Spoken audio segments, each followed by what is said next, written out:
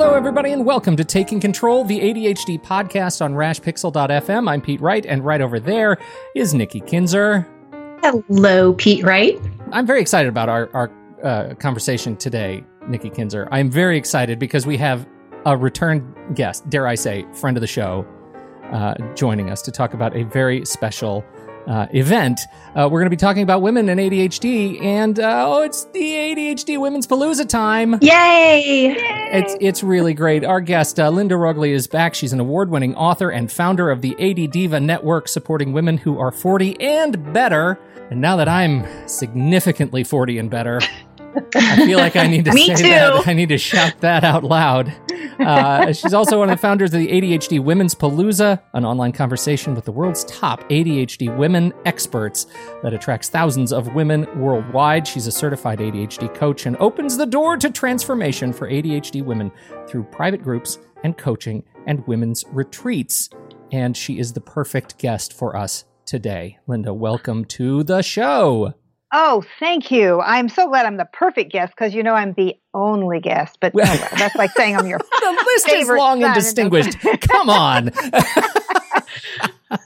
Whatever. Catch us up on women and ADHD. Shall we start there before we talk about the Palooza? Is that a good way to do this? Okay. I think that's a wonderful way to do that. Let's start there. Why don't you catch us up on, you are constantly working and researching women and ADHD. What are you learning from where we were this time last year?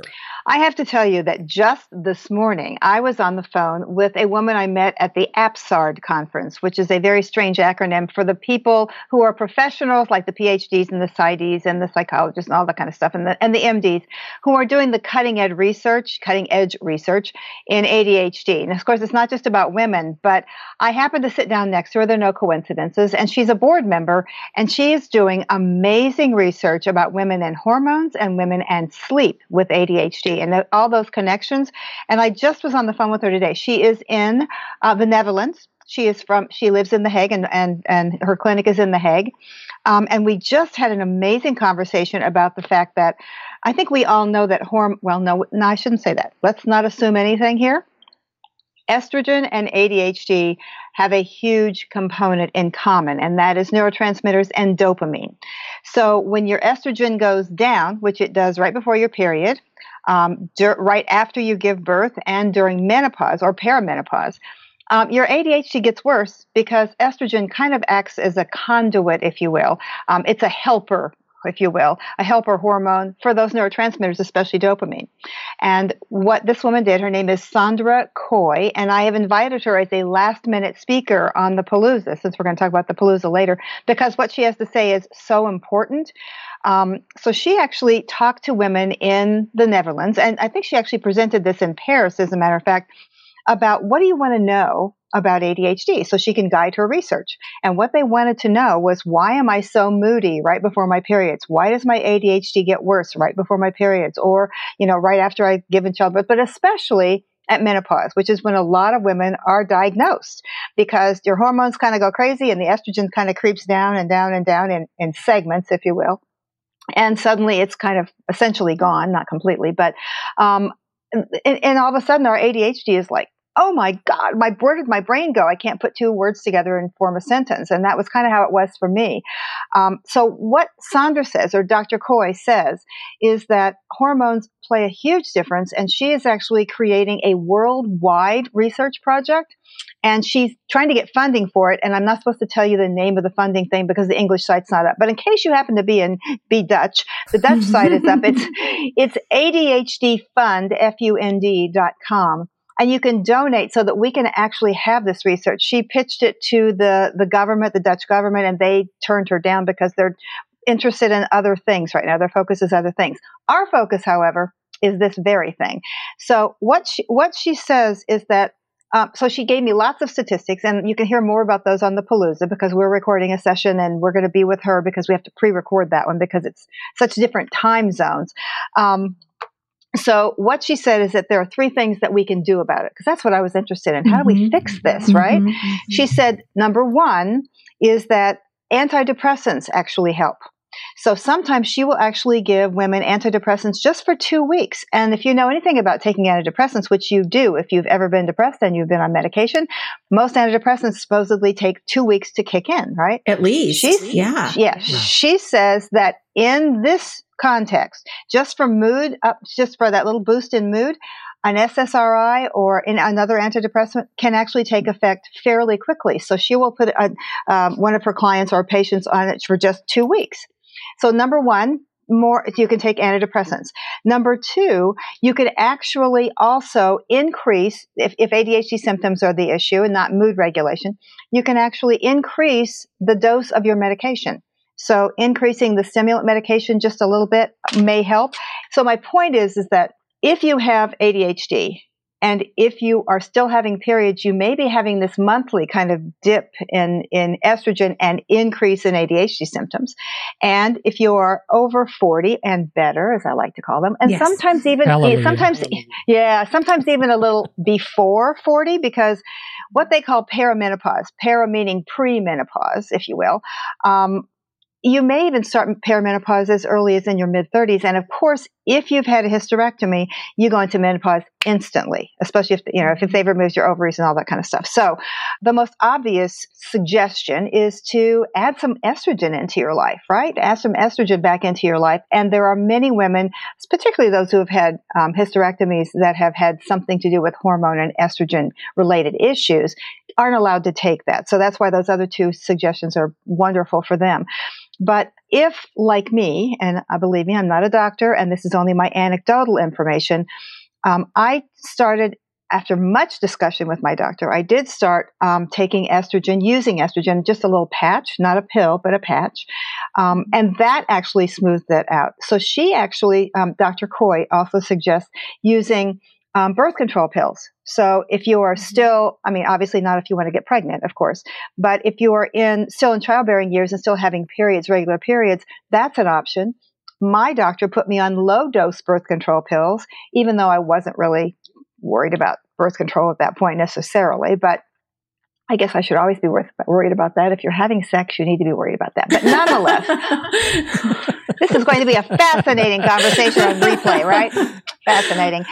Hey, we ought to jump into the intimacy too. That's so right. Bottom line is that there is they don't call it estrogen replacement. They call it HT, hormone therapy these days. Mm. So it's not for everybody, but keep in mind that's not the only piece that you can work on here. It's hormones, estrogen in particular.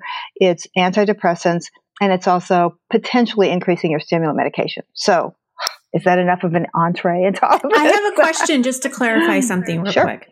So when you're saying 2 weeks for the antidepressant and then actually also increasing the dose of the medication, is that just every month at the same time you're doing that? So you're not consistently on the antidepressant. You're on it for 2 weeks, you get off of it, and then you go back on it in 2 weeks. Yeah. 2 weeks. Okay. Yeah. And so there's two answers to that question. Yes and no. Okay. So the yes answer is that what Sandra did, what Dr. Coy did, was put women on that antidepressant essentially 2 weeks before your period starts. So it's basically the last, like the 14 through 28 day period of your cycle.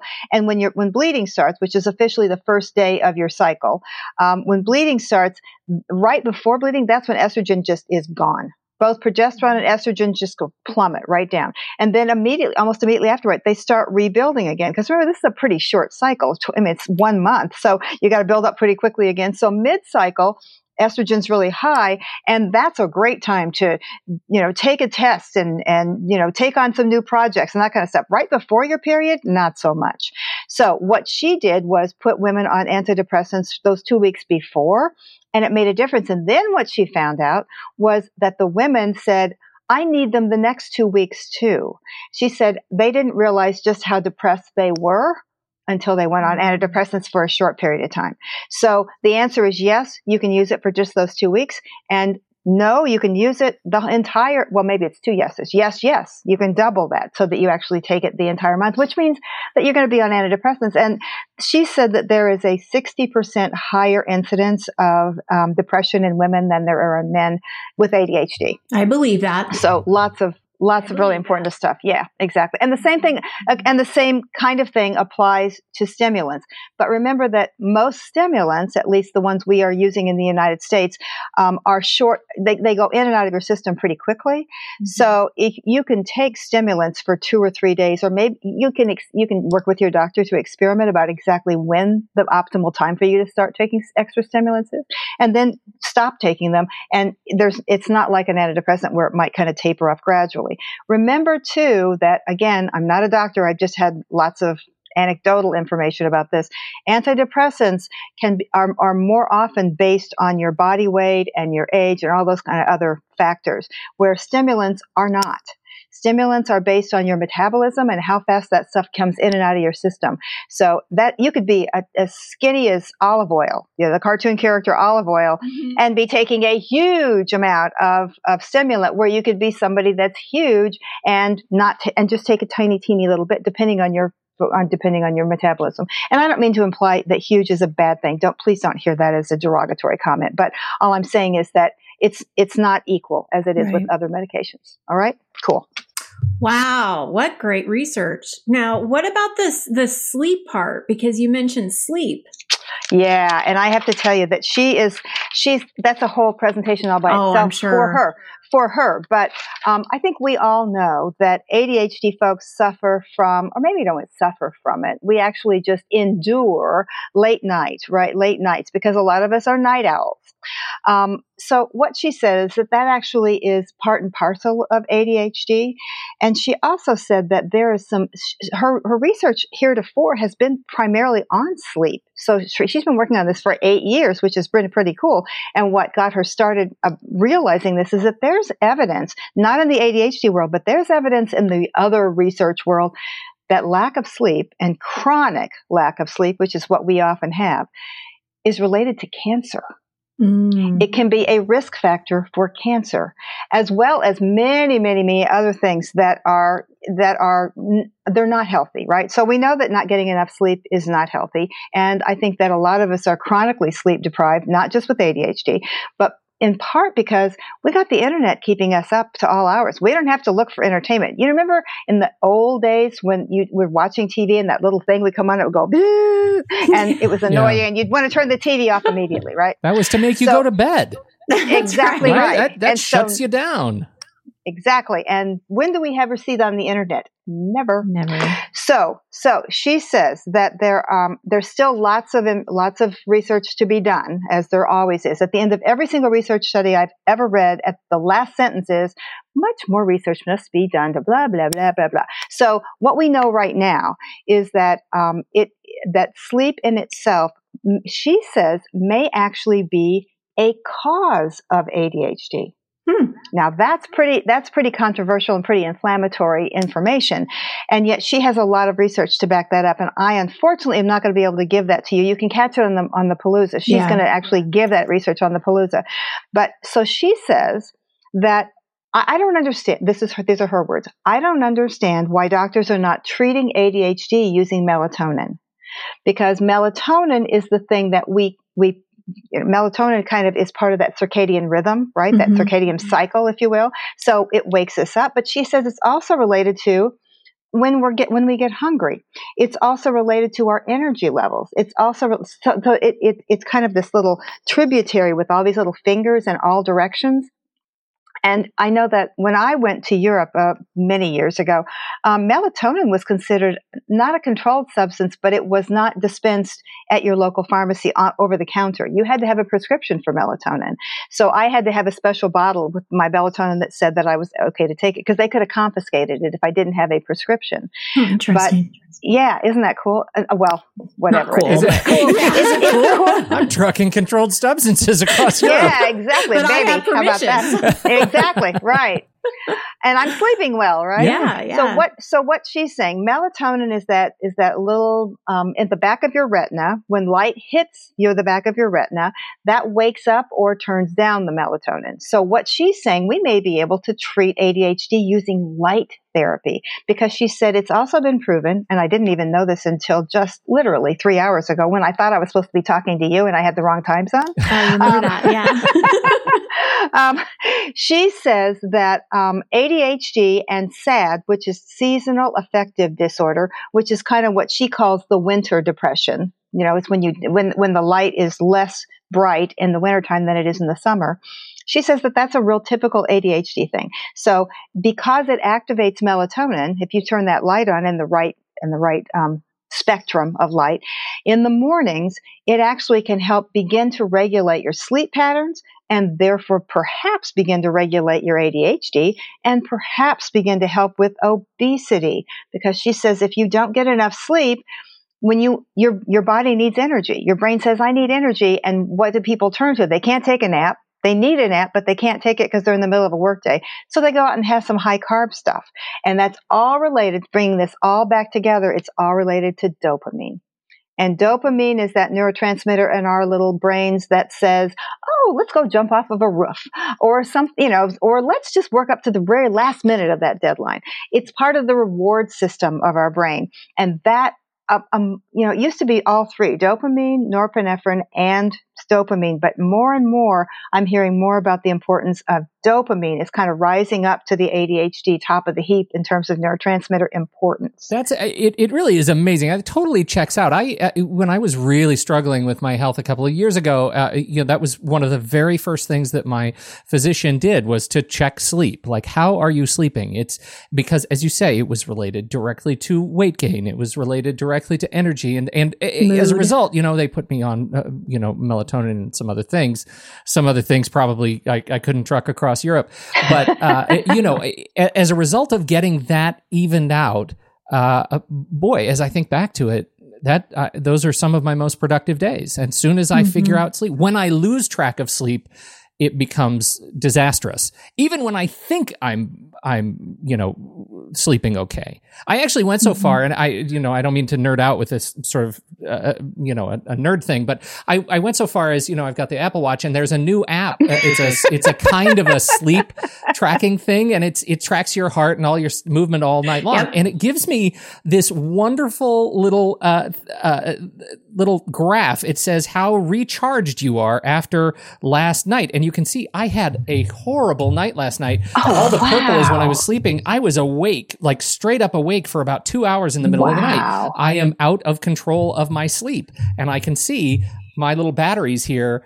that I am only about 70% charged for the day. Oh, and no. that metaphor suddenly makes sense, right? Yeah. Absolutely. I do the same thing. And one of the reasons I had Apple Watch 1 and it didn't track your sleep. It wouldn't track my sleep. So that's why I got rid of it, and I got a Fitbit, which does track my sleep. And someone said, well, it's not very accurate, but I think it actually is pretty accurate. And I thought for sure I was getting 7.5 hours of sleep a night. And guess what? I was not. And there were those many, many times when I thought, oh, just every once in a while, I'll only get 3 or 4 hours of sleep. And then I read something just in the last week or so that says you can't make that sleep up. So once you lose those hours of sleep, you can't go back. It's there. Mm-hmm. So I hate that for myself, because I think of all the hours that I pulled all-nighters way back in college. And she says, that's the other thing Dr. Coy says, is that this started in childhood. So remember, we've had chronic sleep loss for a lifetime. No matter how old you are, it's been a lifetime. So it's and it takes a lot of work it takes so much work to train yourself to sleep again. It is a real thing. You can't do it with some sleepy time tea over a couple of nights. You really have to work to sleep better. Well, especially once you throw in the anxiety part of it. Yeah, I mean, because that's going to keep you up. Oh. Yeah. Well, and I find that, speaking of accuracy, it's accurate. Mine is accurate to how I feel. And when I look at it in the morning and I see those big blocks, I'm like, oh, that checks out. That's about how I'm feeling this morning. I am not 100% myself. And so, I actually, I really swear by it. It's a lot of fun to have the data, but it's actually even better to learn something new about myself. Absolutely. I have the Fitbit too, Linda, and I just got it like a week ago, but I didn't trick it, but I thought I'm going to test this. Like, I'm going to see how accurate it is. And so I would watch the time, like, okay, about what time I went to bed. And if I woke up in the middle of the night, about what time I woke up. And I'm telling you, it was right on target. And last night, Pete, if it makes you feel any better, I was up for 2 hours too. and we were not talking to one another. No. There was no podcasting going on in the middle of the night. It was just straight up awake and anxiety. And last night was definitely the worst night of sleep that I've had all week. So, well, isn't that great that you wake up and have to podcast? I know, and we have Linda. We have Linda to remind us to put a fine point on just how horrible our sleep is. Okay, then. Thanks, Linda. Yeah. And we can't make it up over the weekend. No, that's the thing, is I kept thinking, well, I'll just sleep longer tomorrow. Didn't work that way. Did not work that way. And Dr. Coy also says something that is a little different than what I normally hear from doctors with ADHD who prescribe. She says that stimulants actually do affect sleep. And I hear that anecdotally from so many people. Well, I started taking it and I can't get to sleep at night. And then there are other doctors who say, well, that's because Bill Dodson, as a matter of fact, says, we don't have ADHD brains just when we're awake. We have ADHD brains 24 hours a day. So I was questioning, sometimes I'll drink caffeine at night and I can go right to sleep, baby. It doesn't keep me up at all. Well, but when I do drink caffeine, I'll wake up 4 hours later. And I talked to him about that and I said, why is that? Because you have stopped medicating your ADHD. The medication, your caffeine, wore off, so your brain is waking back up again. And it didn't occur to me it didn't occur to me that, I don't usually take caffeine to self-medicate, but maybe I do, who knows? But I didn't realize, and I've tried it. When I don't have caffeine, I don't wake up those 4 hours. I usually wake up at 4:30 in the morning, but that doesn't necessarily mean 4 hours after I go to sleep. So fascinating kind of stuff. And the thing is, we just don't know all this stuff yet. We don't know, okay, here's your exact the way you function, therefore you should do this. There's not a direct line yet. I just have to throw one thing in there on this sleep thing related to caffeine, because that's super depressing. I had never put that together, that it's not that and I hear this all the time. Oh, caffeine doesn't affect me. But you know what it does? And as soon as you start looking at the little graph, it reminds you that caffeine might not impact you going to sleep, but it absolutely impacts your quality of sleep and the length of deep sleep that you actually get. And oh my goodness, I've got to stop. I don't have ADHD, so I'm not on ADHD medication. But my question to you is, okay, so if the stimulants are affecting your sleep, is it part of a management plan then to also at night take some kind of helpful sleep thing, like a sleeping pill? Yeah, like a sleeping aid. Melatonin, Is that part of... Or I'm not even thinking melatonin. I know a lot of people will take like Ambien and things like that. I don't know. Is that part of what a doctor would do with someone with ADHD, or is that something they completely stay away from? Oh no, there are so many people who have been on Ambien far longer than is medically recommended. I have a friend who's been on Ambien for years, and it's supposed to be a short-term kind of thing, right? And the problem with, I was stunned when I found this out.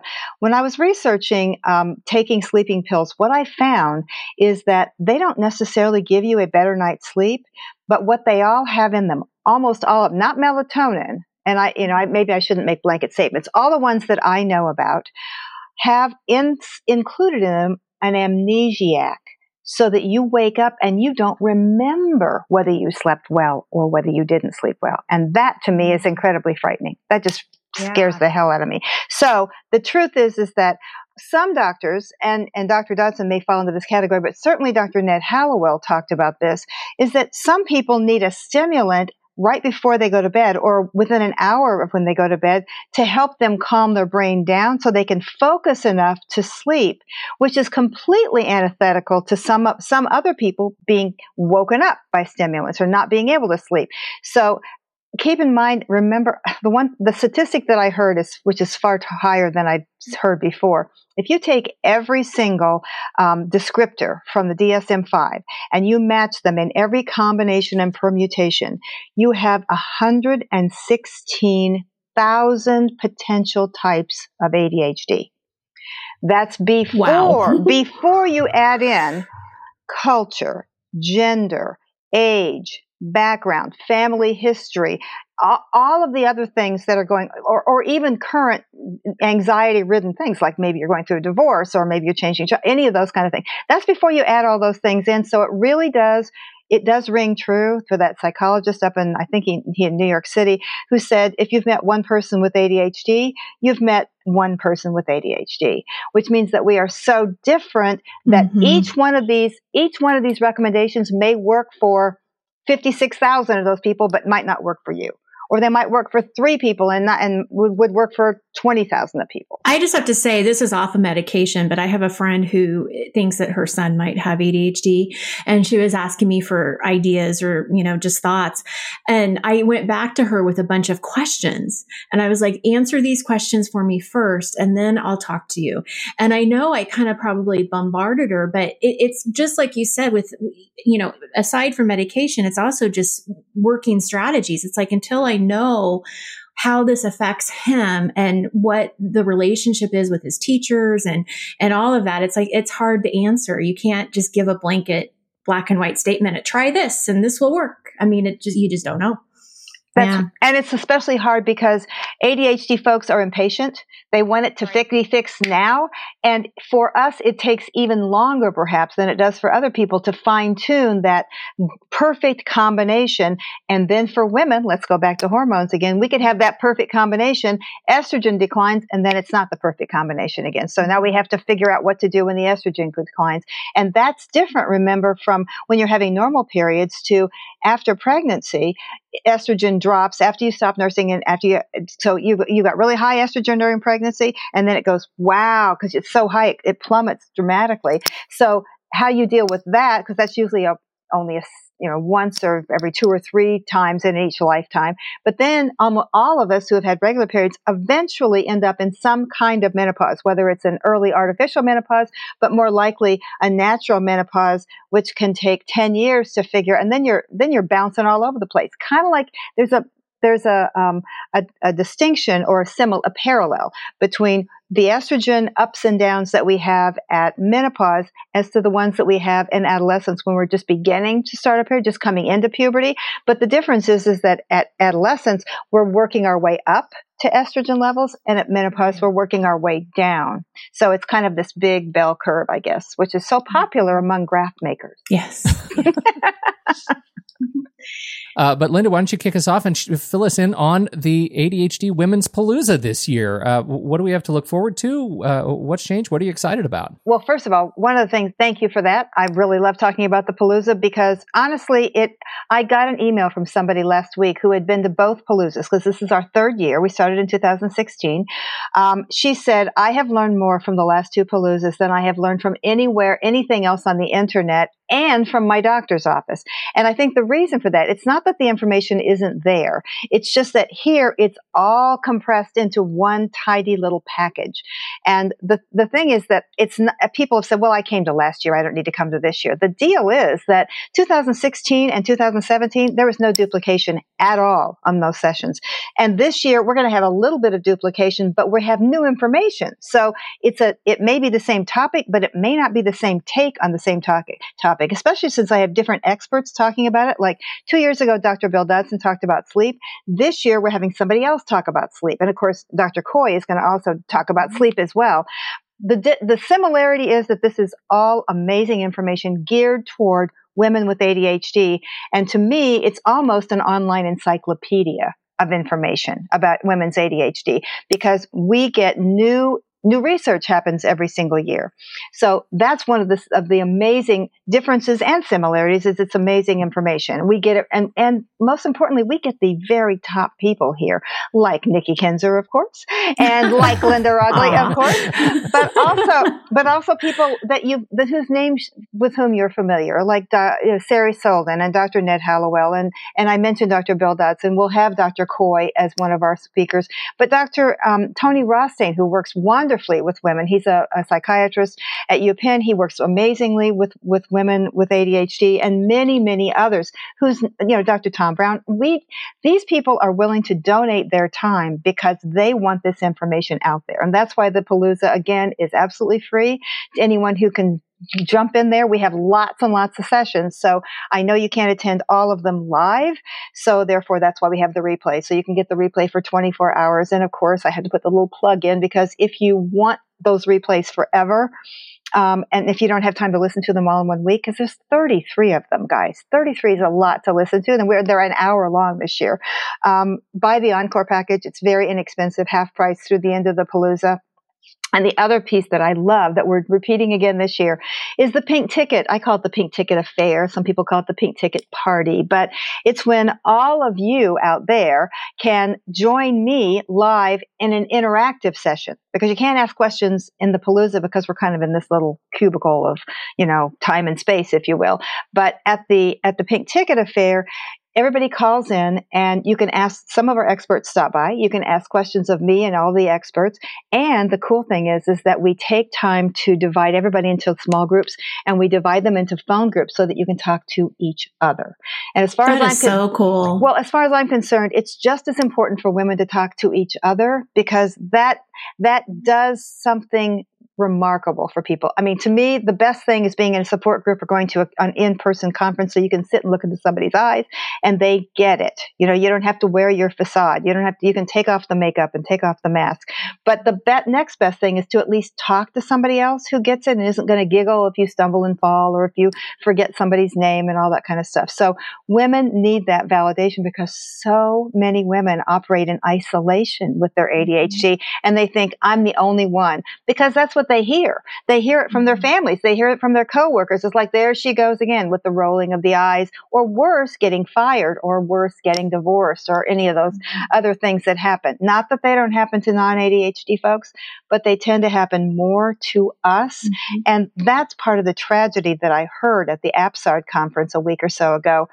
That there really truly there truly are a lot of things about ADHD that it's pathology. I mean, it's the bad news about ADHD. And I created the AD Diva Network to kind of counteract that, while knowing that we need that serious tack on ADHD so that people take it seriously, so that insurance companies cover the things, the treatment that we need and the medications that we need. So I don't at all say that that's a bad thing. It's just that it's very disheartening. And what came very clear to me is that ADHD is, I mean, we all know this, but I just want to say it again so you really get it. And that's, ADHD is not your fault. ADHD is not something that you wake up in the morning and say, gosh, I think I'm going to screw up today, or I'm just going to be lazy today, or I'm just going to ignore that stuff. I'm just going to forget that I was supposed to do that. It's genetic, and it is brain-based. It doesn't have anything to do with your willpower. And if you continue to say, I think I'll just try harder, it won't work.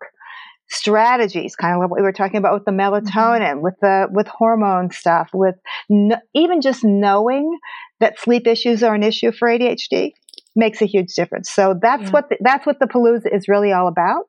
It's about raising awareness.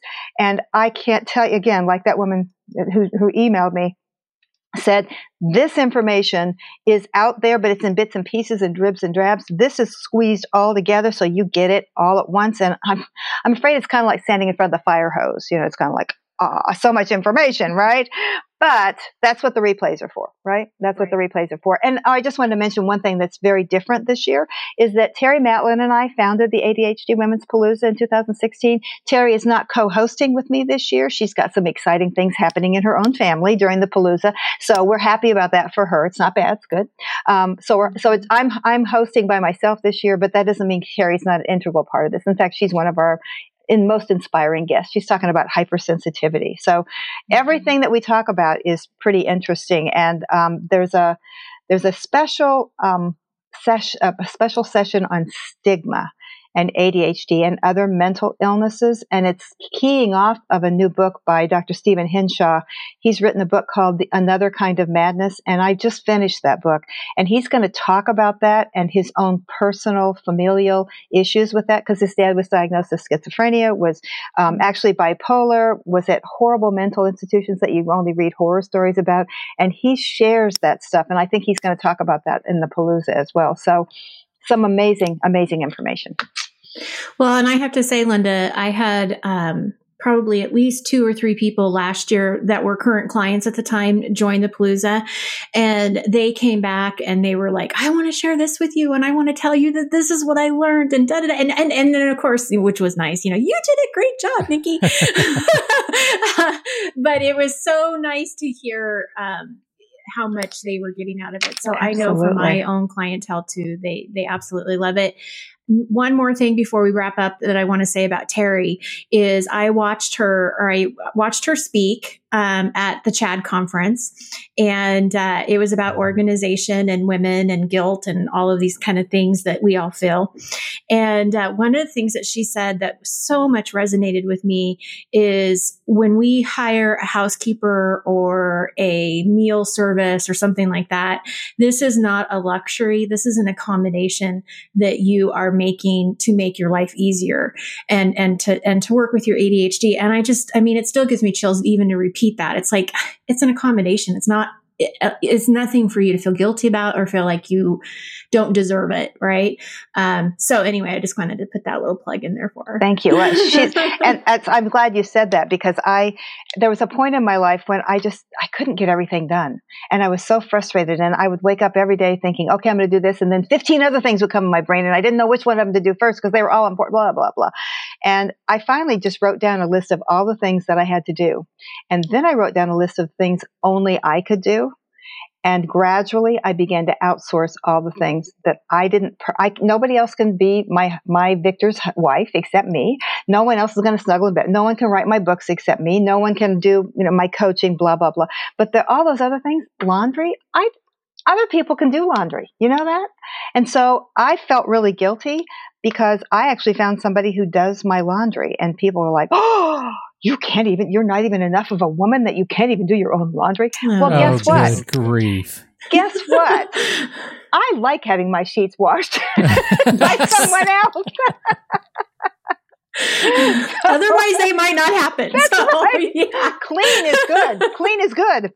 More often than I was getting them clean. That's for sure. Yeah.